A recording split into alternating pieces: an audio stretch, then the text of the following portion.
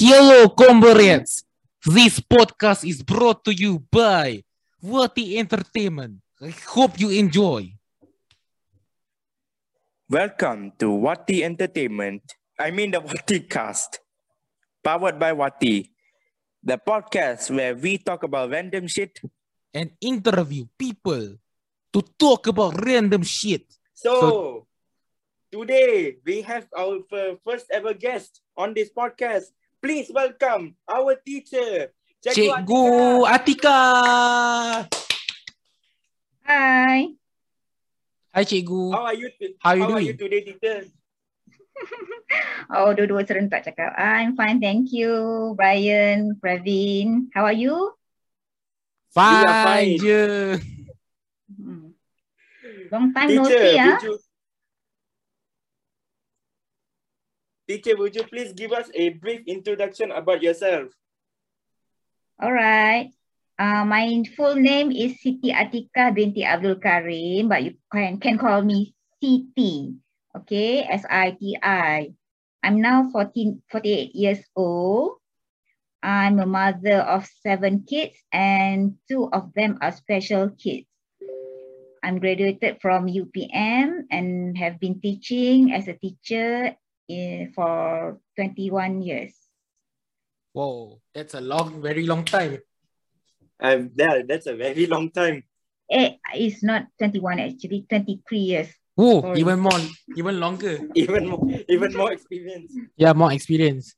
So for those who don't already know, Cikgu Atika was my teacher in secondary school since I was from 1 until I graduated SPM about last year. So let's just say we have a lot of memories together, I guess.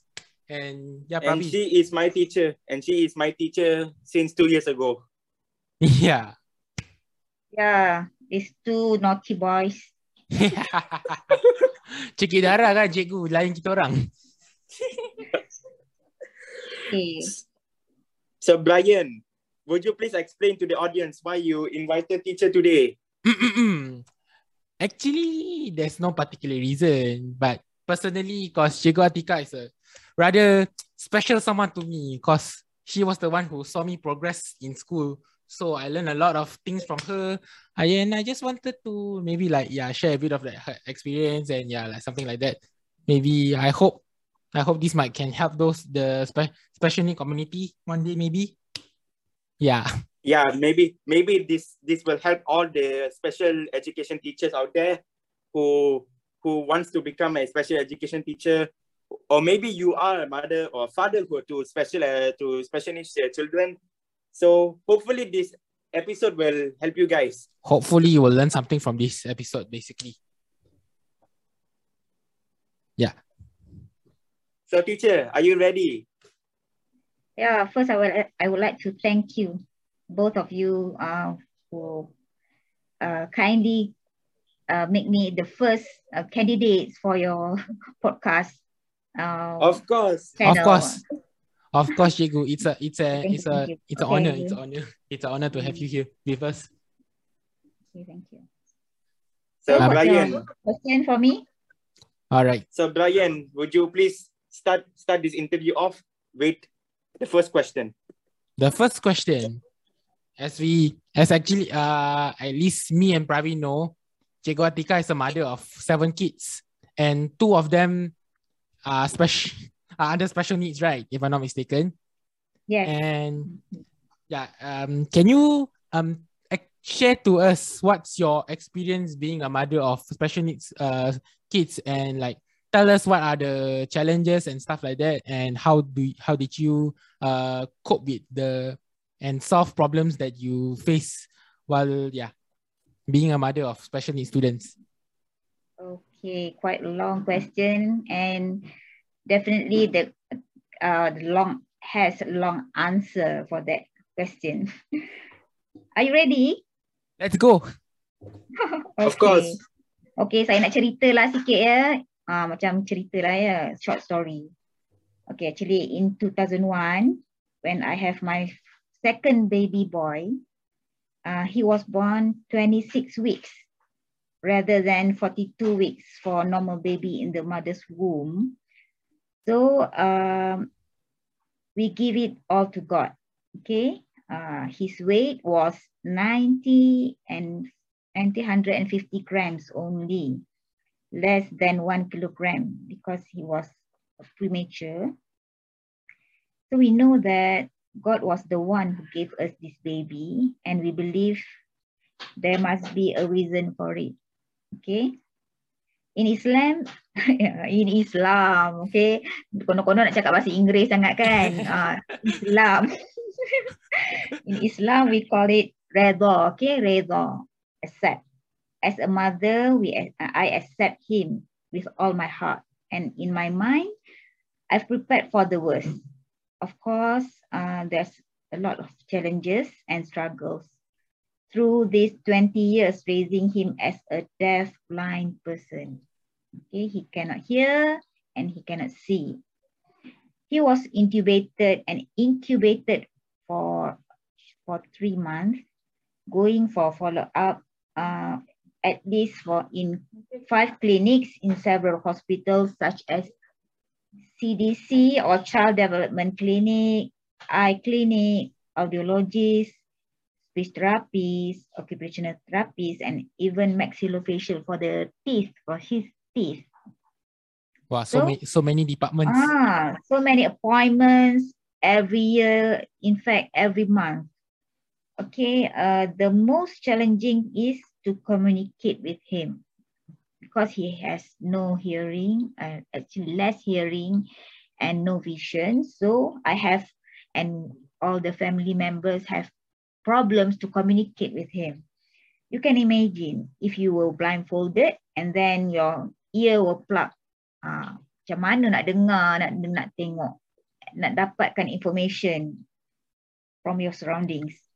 That is the most, that is most probably the most very difficult, because if you are blind, you can use braille to read and write.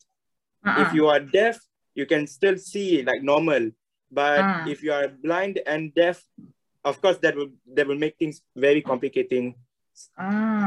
So what left? Tak ada hearing, tak ada vision, nak buat apa? Rasa je lah. Yes. Just a feel. Sense. Okay, dia punya sense dia tu yang kita, kami we highlight the sense of him. So what we do, we use his touch and smell senses to upgrade his life. At least now he can independently doing simple things such as eating, drinking, bathing, even making toasted bread with spread himself. Yeah, dia dah lapar, dia cari roti, dia bakar roti, dia buat air sendiri. It's okay. Dia pergi mandi sendiri. Yang penting urus diri dia, okay. That's very relief for us lah. Tak perlulah nak suap dia lah kan. Dia dah besar 20 tahun dah. That's very amazing progress. So at least he can do something. I highlight, he can do something if we let him do it. Jangan kita pamper dia. Kalau kita ada special child, kita pamper dia, bagi dia special lah, suap dia lah, jangan bagi dia jatuh lah kan. Tak ada. Kita bagi dia buat everything. Kita bagi dia main, biar dia rasa bila dia main tu jatuh contoh kan. It's okay. Kita bagi dia ubat kan, bagi dia rasa apa itu sakit, biar dia tahu apa itu darah. It's an experience for him sebab dia tak boleh dengar and lihat. Actually when a child dia ada sikit vision, doktor try bagi dia pakai cermin mata, tapi no, orang kata tak ada benefit sangat. So tak perlukan pakai cermin mata sebab mata dia pun retina problem dia, retinal detachment. Lama-lama memang detach, so dia tak dapat lihat masa umur dia 11 tahun, totally blind lah. Tapi sebelum tu, before that, God give him a vision, so he knows, at least he knows something about his surrounding. But towards his life, when he was 11 years old, both of his vision cannot be used anymore. Cannot be saved. So cannot see anymore. So dia bergantung kepada sense of touching and dia hidung lah, dia punya nose, dia punya bau kan, untuk tahu contohnya toasted bread tu dah masak ke, macam makanan, hidung makanan sebelum makan, itulah yang digunakan. Okay, so itu yang one child. Ni anak pertama baru cerita ni. Anak yang kedua saya ni ialah special child yang pertama lah. So our second special child is tadi tu a boy kan, ni a girl. So this girl not very, orang kata ni sangatlah complicated sangatlah nak besarkan dia, sebab she has learning disabilities. Yang lain normal. Dia just nak belajar tu susah sikit lah. So that's all. If you don't mind me asking, how severe is the learning disability? Okay, it's not very severe. She has hard in reading, hard, kata susah sikit nak baca masa awal peringkat awal, tapi sekarang dia dah semakin baik. Tapi dia selalu lupa, macam lupa arahan, kita suruh dia buat sesuatu, dia lupa. Macam tu lah, not very severe lah. Mild. Physically okay lah. Okay. Physically okay. That's a relief to know. we are very bersyukur lah dapat walaupun 2 special child, tapi mereka sangat istimewa lah bagi kami. Wow, that was amazing. So this is like the first time I actually heard like the full story, because I never knew that much before. So we, as like me as the host and the audience, all the audience out there also learn together. You learn together and grow together. Yeah. So with those struggles, how did you cope and overcome the struggles? Okay, as I told you earlier, we have the faith that God give us the test or ujian in our life for a reason. Tak buat dia bagi kita satu masalah ke, satu challenges ke, bukan tak ada sebab. Mesti ada sebab. Okay. We learn something from every peristiwa, peristiwa in English? Every situation, occurrence, experiences. Yes, every situation mesti ada sesuatu kita akan belajar. So, macam mana saya overcome the struggles? First, masa dia lahir tu saya bersyukur. Kemudian saya percaya Tuhan bagi kita anak ini ada sebab. And then we try our best to raise him as yang sepatutnya lah. Apa yang diperlukan kita bagi. Maksudnya sekarang ni kita bukan bagi dia kasih sayang sahaja. Yelah sayang kan, jangan buat apa-apa, jaga dia, jangan bagi gigit nyamuk lah apa semua tu, tak. Tapi kita bagi dia berdikari. Looks like we were facing technical issues, but it's okay. We solved it and we're back right now. We're back online with our distinguished guest, Cikgu Atika. Hi again. You may continue your story just now. Okay, just now the question is macam mana saya overcome struggles tu kan. Jadi itulah, kita accept. Yang first kali as parents kita mesti accept the child as he is, dan kita bagi dia peluang untuk berdikari. Kita jangan sayang dia tapi kita tak bagi dia belajar daripada kehidupan. So kita tahu bahawa we know that God give the child to us for a reason. Apa yang saya dapat ialah I dapat banyak ilmu dalam pendidikan khas disebabkan ada anak ini.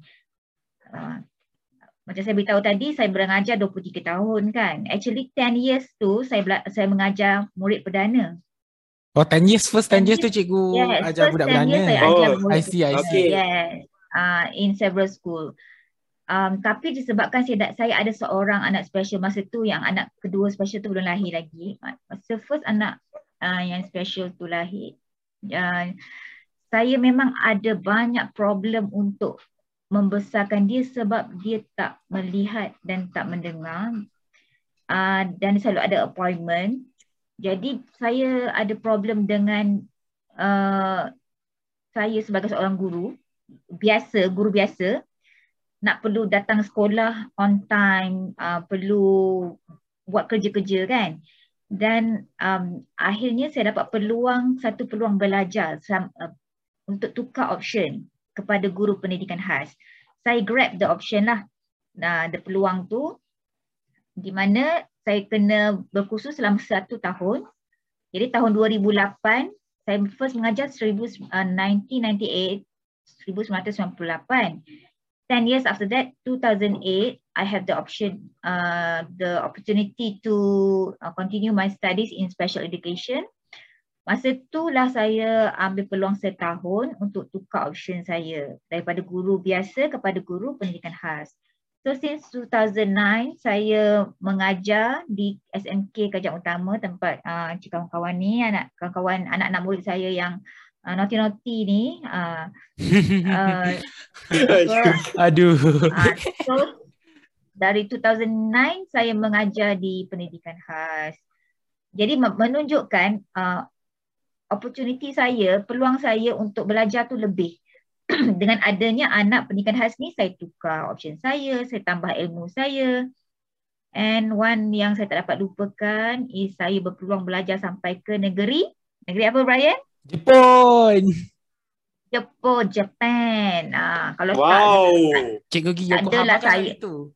Ya, Yokohama, tak adalah saya sampai sana. Sebab apa? Sebab mereka nak kami ada 10 orang wakil orang Malaysia, guru Malaysia dan juga pegawai-pegawai pendidikan di Malaysia ni belajar tentang deaf blind di Jepun. Tu peluang yang saya rasa yang Tuhan telah beri kepada kami. Saya, disebabkan saya ada anak dan saya pernah pergi ke kementerian untuk saya tanya macam mana saya nak ajar anak saya. Pegawai itu, kalau saya boleh sebut nama dia kat sini, boleh ke? Boleh je cikgu. I don't think okay, tak apalah. Pegawai itu general Pegawai itu dia meminta maaf. Kata, minta maaf puan, kami tak ada kepakaran ini. Setakat ini di Malaysia pendidikan khas tak ada deaf blind. Tahun itu saya pergi masa anak saya umur 4 tahun, lebih kurang 2005 lah. Saya pergi ke pendidikan khas tu. Tapi pegawai tu akhirnya dia naik pangkat, dia jadi antara yang tertinggi di kementerian. Tahun 2019 dia call saya. Dia ingat lagi saya sampai dia hampir bersara. Dia kata, Puan Atikah masih bersekolah lagi mengajar ke pendidikan khas? Ya. Anak puan masih lagi bersekolah ke? Ya, saya kata. Kenapa? Saya nak ambil peluang ini puan. Tolong pergi ke Jepun, belajar deaf blind. Maksudnya dia telah menganjurkan kursus itu sebab dia kata dia tak boleh lupa anak saya. Dia kata dia tahu mungkin ada orang lain, somebody else, someone's child yang macam anak saya juga, tapi parents tak tahu nak buat macam mana. So dia anjurkan kursus yang ditawarkan. Sebenarnya kursus itu yang diminta oleh Menteri Pendidikan ketika itu ialah kursus yang tak pernah ataupun jarang diadakan. So dia teringat deaf blind tak pernah diadakan oleh Kementerian Pendidikan khas ketika itu. Jadinya bahagian pendidikan khas ketika itu, jadi dia pun anjurkan dan saya diberi peluang pergi ke sana selama 1 bulan. 1 bulan saya di Jepun belajar deaf blind. Mesti best kan Jepun cikgu. Ya, saya rasa that's an opportunity because I have a special child. Saya rasa itu bukan satu challenges untuk saya sahaja, satu opportunity juga untuk saya untuk memberitahu ataupun kita bagi awareness kepada warga Malaysia yang lain bahawa ada golongan deaf blind di Malaysia ni. Okay, macam mungkin kawan-kawan kita ni, Pravin dan Brian, ada isu tentang penglihatan kan. Tapi ada orang lain bukan sekadar vision penglihatan tapi tambah dengan hearing problem. Mereka pun ada challenges yang tersendiri. So jadi macam mana saya overcome those struggles, saya kembali kepada siapa? Kementerian Syirah. Tuhan. Yes, kalau saya dah beritahu tadi, saya kan kita sebagai kalau orang Islam percaya apa yang Tuhan beri tu ada sebab. So at the end, saya rasa inilah mungkin sebabnya, antara salah satu sebabnya memberi peluang kepada kami 10 orang wakil Malaysia ni pergi ke Jepun untuk belajar tentang deafblind. Kerana ada lagi orang-orang deafblind yang lain di Malaysia ni, walaupun tak ramai, mungkin a few sahaja, tapi adakah mereka berhak untuk mendapatkan ilmu? Itu sudah tentu. They have their own right. Jadi kita bagi peluang kepada mereka. Bukan saja ilmu sebenarnya, tapi kita belajar kat sana 5 benda. Nak tahu tak apa dia 5 benda tu? Apa 5 benda tu cikgu? Cuba terangkan sikit. Okey, terangkan sikit. Dekat Jepun tu kami belajar yang first kali ialah communication. Dengan anak sendiri, tak kisah dia special ke, tak special ke, kan? Yang first, the important thing is communication. Communication macam kita sekarang sedang berkomunikasi melalui media sosial kan. Macam itulah. Itu melalui medium. Tapi dengan anak ni, ada cara yang kita kena approach dia supaya dia boleh faham apa yang kita nak, kita faham apa yang dia nak. Right? Macam baby menangis, Brian. Nanti tak lama lagi Brian ada baby tau. Tak ada ni lah cikgu. Tak ada jodoh, tak ada jodoh. Belum lagi, mana tahu. Okey. Kalau baby nangis, dia menangis. Macam mana kita tahu dia menangis sebab apa? Nak susu ke? Pampers basah ke? Macam mana kita tahu? Ke? Jadi itu melalui experience. Pengalaman ibu itu. So, ibu tu dah tahu dah. Kalau time ni dia menangis, ni lapar ni. Kalau tengah-tengah tidur, tiba-tiba dia nangis, pampers ni basah ni. Macam itulah. Lebih kurang. So yang first is communication is penting. Tak kisahlah siapa dia. Antara kita dengan anak yang biasa ke, dengan anak yang luar biasa ke, special kan.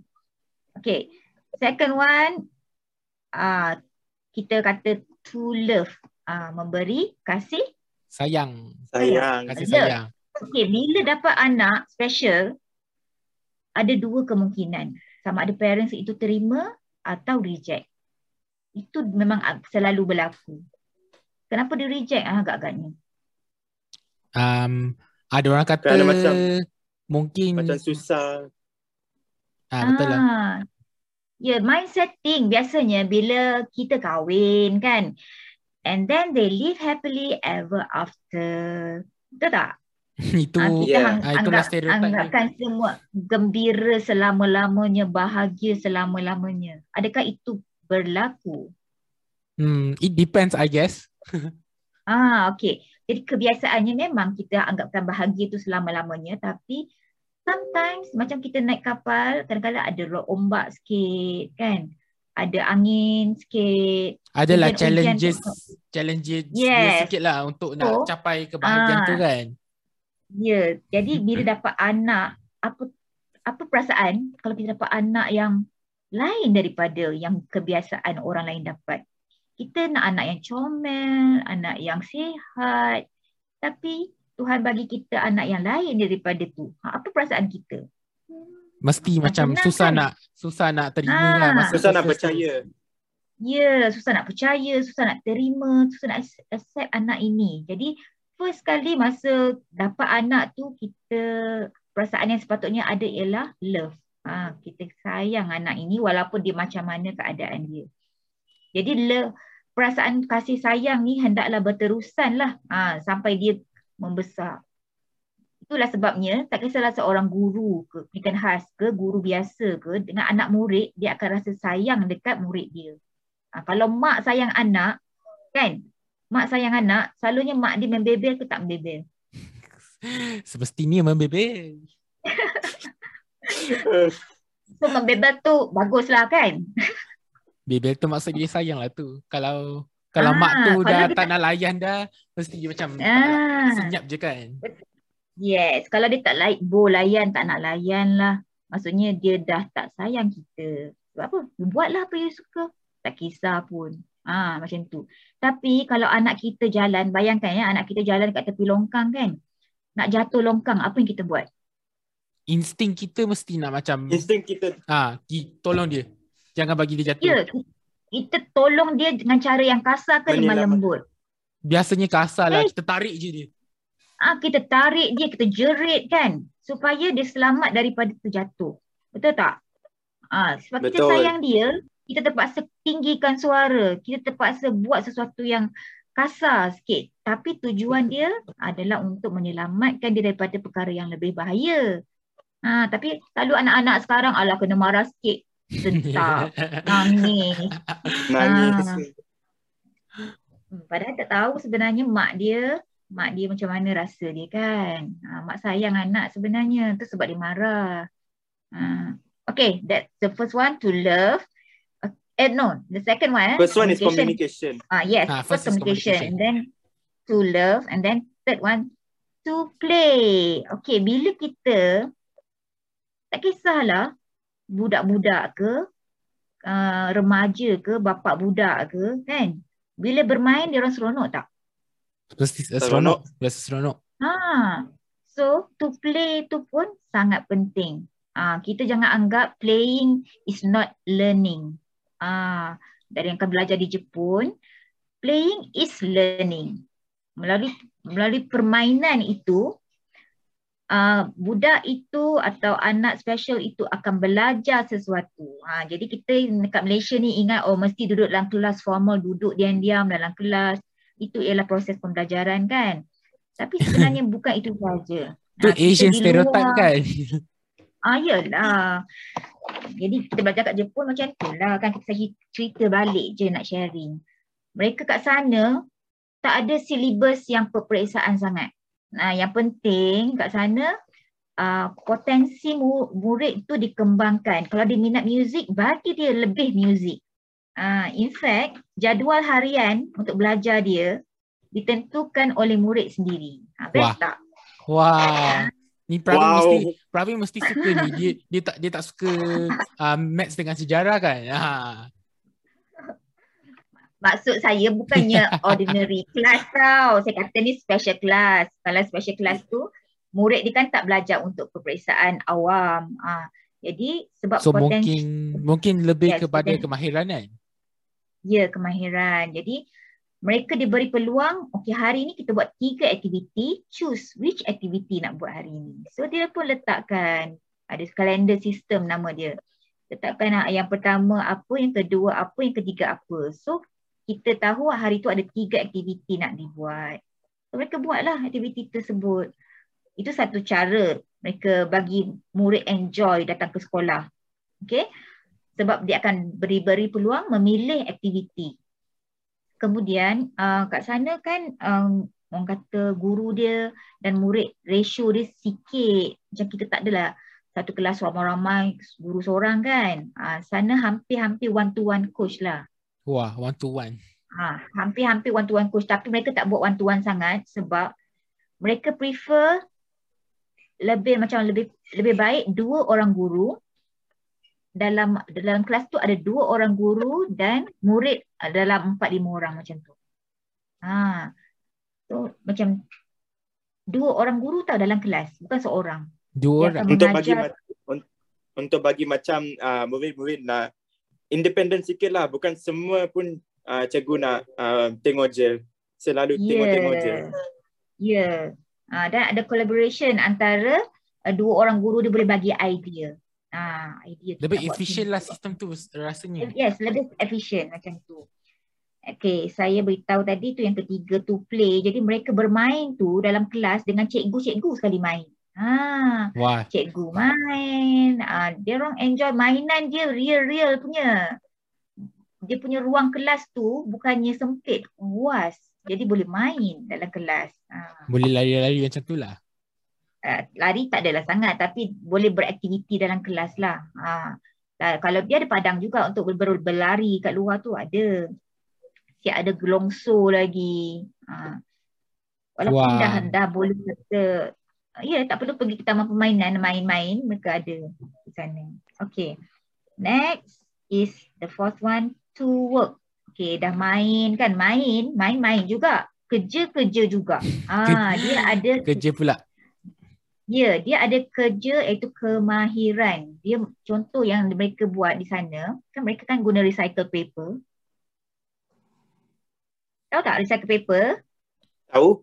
Tahu. Apa dia recycle paper? Paper Kertas, yang dibuat daripada kertas yang telah di-recycle. Bukan gitu Okay. je lah.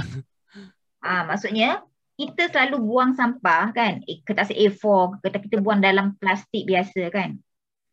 Sistem pembuangan sampah di Jepun sangat-sangat efisien. Dibahagi kepada 3 plastik.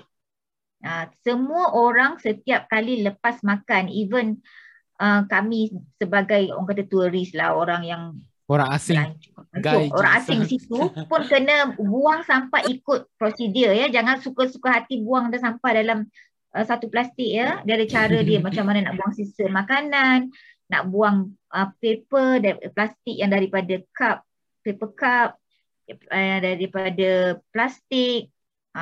Kalau daripada kaca, ada kaca, kita buang macam mana. Cara-cara itu dia telah tetapkan. Dia dah bagi awal-awal masa briefing datang ke Jepun. Tolong buang sampah mengikut prosedur yang tetapkan. Mereka gunakan recycle paper ni memang dah lama. Jadi kenapa mereka guna recycle paper? Sebab mereka nak jimatkan penggunaan kertas. Bukan kertas, orang kata apa, penebangan pokok lah apa. Kita cakap je kat Malaysia ni kan, buat ke tak? Kurang. Belum lagi. On the way, insyaAllah. Slow and steady kita. Slow and steady. Slow but surely. Okay. Slowly but surely. Okay.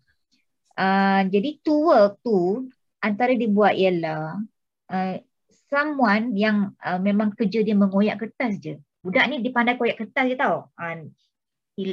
Macam anak saya lah, he likes to tear the paper. Dia pandai itu, sebab dia pandai itu sahaja. Dia pandai itu sahaja. Bayangkan dia deaf and blind, dia hanya pandai koyak sahaja. Kat sini memang kita shut upon lah kan. Tapi kat Jepun mungkin dia tengok tu sebagai potential budak tu kan. Ya, kita anggap buang masa je koyak-koyak ni kan, tak ada fungsi kan. Tapi mereka buat satu lebih macam kita kata one stop center lah di sana. Dia ada semua yang deaf blind. Dia tak kata deaf blind sangat. Ada yang deaf blind, ada yang macam kategori yang lain juga bersama-sama di satu tempat tu. Nama ni sheltered home. Sheltered home ni bengkel terlindung. Mereka ada section masing-masing. Okay, orang ni yang pandai koyak kertas, koyak je kerja dia koyak kertas. Dia enjoy koyak kertas tau, dia tak boring. Dia memang enjoy. Dia enjoy koyak. So bagi dia kerja koyak kertas. Ada satu kumpulan lagi, section yang kedua, dia akan ambil kertas tu dan rendam. Itu kerja dia, rendam kertas. Ada section yang ketiga, dia dah kena plastik yang dah rendam tu dah kembang, dia akan proses menjadi produk yang lain. Ada boleh buat kertas semula, ada yang boleh buat pasu bunga dari kertas, macam-macam produk yang lain. Akhirnya mereka akan menjual produk tersebut ke pasaran dan gaji dapat. Yang bekerja-bekerja dari tu, yang koyak kertas tu semua dapat gaji. Semua dapat income lah. Dapat income. Dekat Jepun macam tu tau. Dia potential, dia kenal pasti potensi murid tersebut. Tapi dia akan kumpulkan semua orang yang berkenaan. Dia hasilkan produk. Contoh yang lain, ada ni pandai melukis tau. Dia pandai lukis. Tapi lukisan dia boleh siap dalam masa lebih kurang 3 bulan. Tak apa. Benda yang cantik kita boleh tunggu. Satu lukisan 3 bulan sebab apa? Dia deaf and partially blind. Dia rabun tapi boleh tengok dengan jarak dekat. Dia boleh melukis dan mewarna lukisan abstrak yang sangat-sangat cantik. Tapi kita perlukan kesabaran tengok dia. Sebab dia buat teliti sangat. Very nice. Tiny punya ruang-ruang kecil dibuat warna-warna, berwarna-warni tau, cantik sangat. Very detailed. Very detail. And then apa yang mereka buat dengan lukisan tersebut? Mereka tu dah siap 3 bulan kan, 3 bulan nak siap satu lukisan yang besar tu. Mereka potong kecil-kecil lukisan tersebut dan mereka bukan laminate, mereka macam buat keychain tau, keychain daripada sebahagian lukisan yang abstrak tu. Jadi keychain je. Wah. Tahu keychain kan? Jual dengan harga yang mampu milik.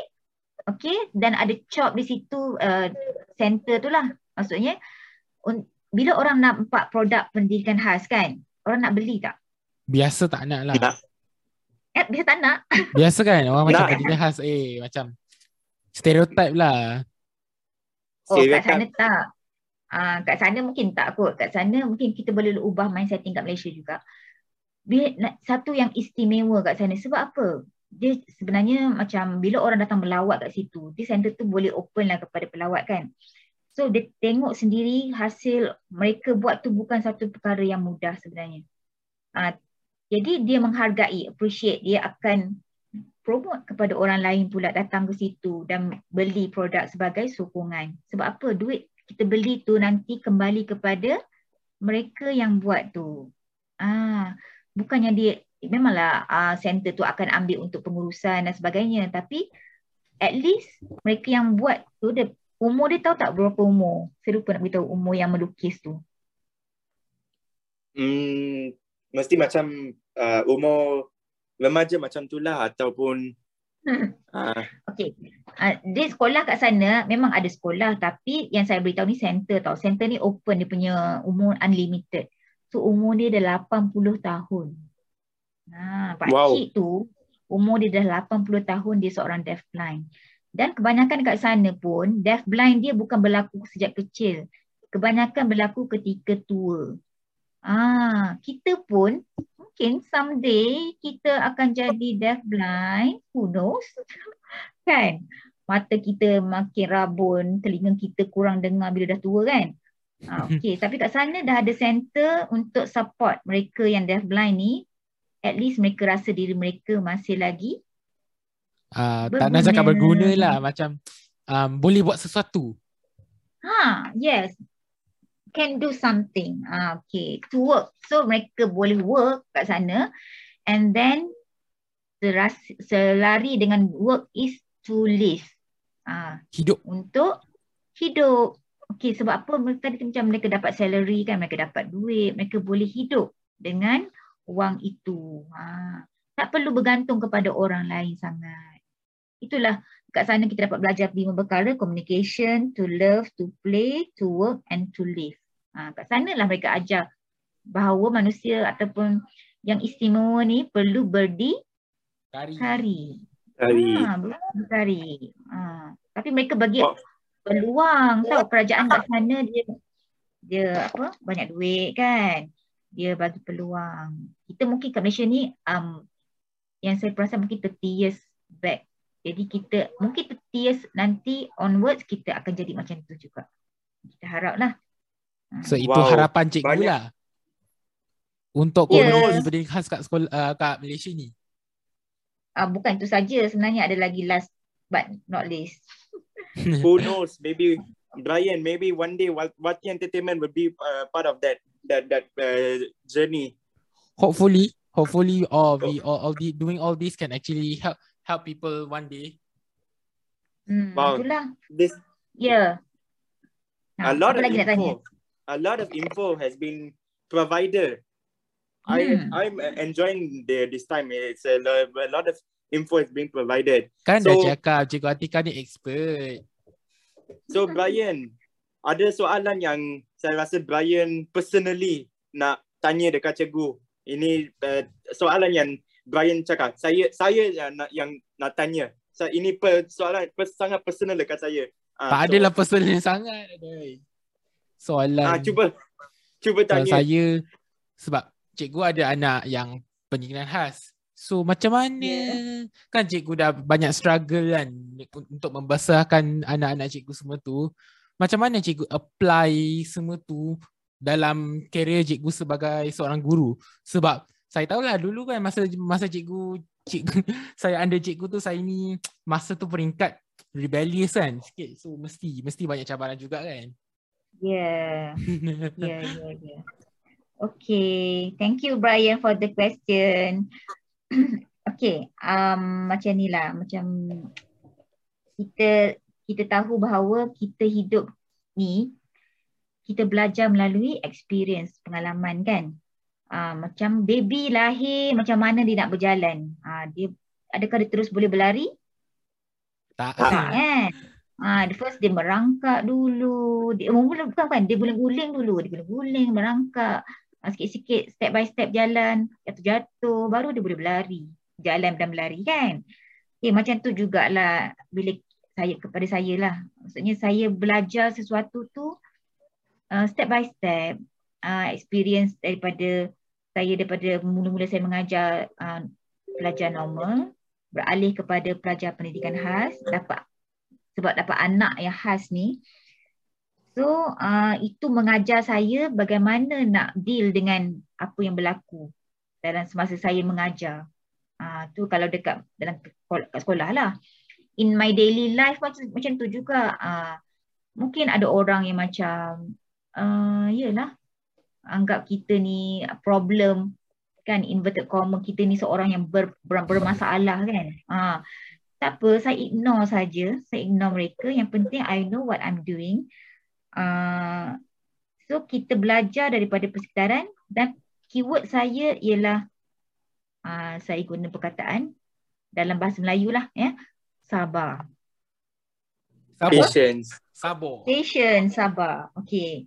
That is my keyword. Jadi my experience guides me to be more patient in life. Okay. This keyword is important in my daily life. Dealing with my kids at home. Of course like at home ni my kids ada 7 orang kan. Sabar tu sangat penting tau. Okay, and as a special education teacher pun dengan murid-murid saya yang berbagai ragam kat sekolah tu, memang sabar ni penting. Actually what's more important is, yang paling penting daripada sabar tu is I learn from them. What? I learn from the child, the special child, my kids. Saya belajar daripada mereka actually.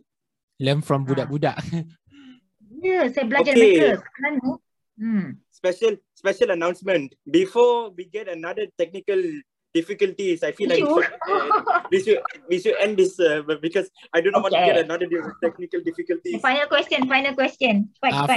Final question. Technically cikgu dah jawab dah semua soalan yang technically that was the final question. Soalan personal. Itu dia soalan last. So I enjoyed our time together here right now. I learned a lot.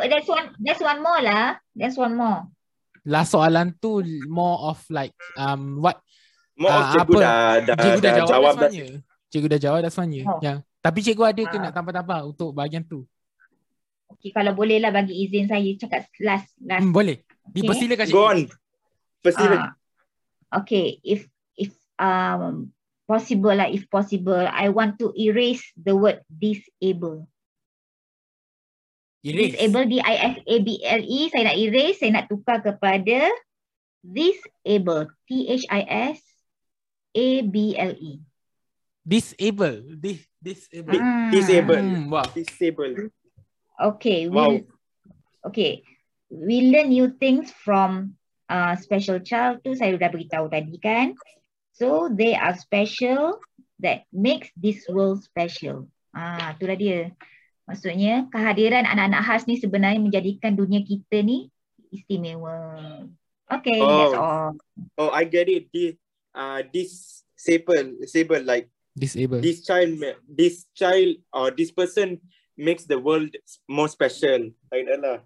Yeah. So in summary, Cikgu Atika, how can we see this? She hopes that instead of seeing these disabled children as people as a curse of the world, we must try to accept them and see them as like a gift to this world. Am I right? To the world. Am I right? Yes. In summary. So wow. So thank you for sharing with us your experience. We actually learned. We learn a lot. we learned more than I thought we will learn. We learned so much, Even especially though, me. yeah, like me, even though I'm not in school anymore, I'm still learning from Cikgu Atika. You Yeah. Of course, Okay, Cikgu. thank you. Sama-sama, macam saya cakap tadi, saya pun belajar daripada Brian, saya belajar dari Praveen. Okay, thank you very much. Thank you, teacher. Kasih, Cikgu. Normally we will. Thank you, teacher. So, I believe that's all the time we have for this episode. Thanks for listening to the first episode of Waticast. And hope to hear from you soon. Yeah. Stay tuned and goodbye.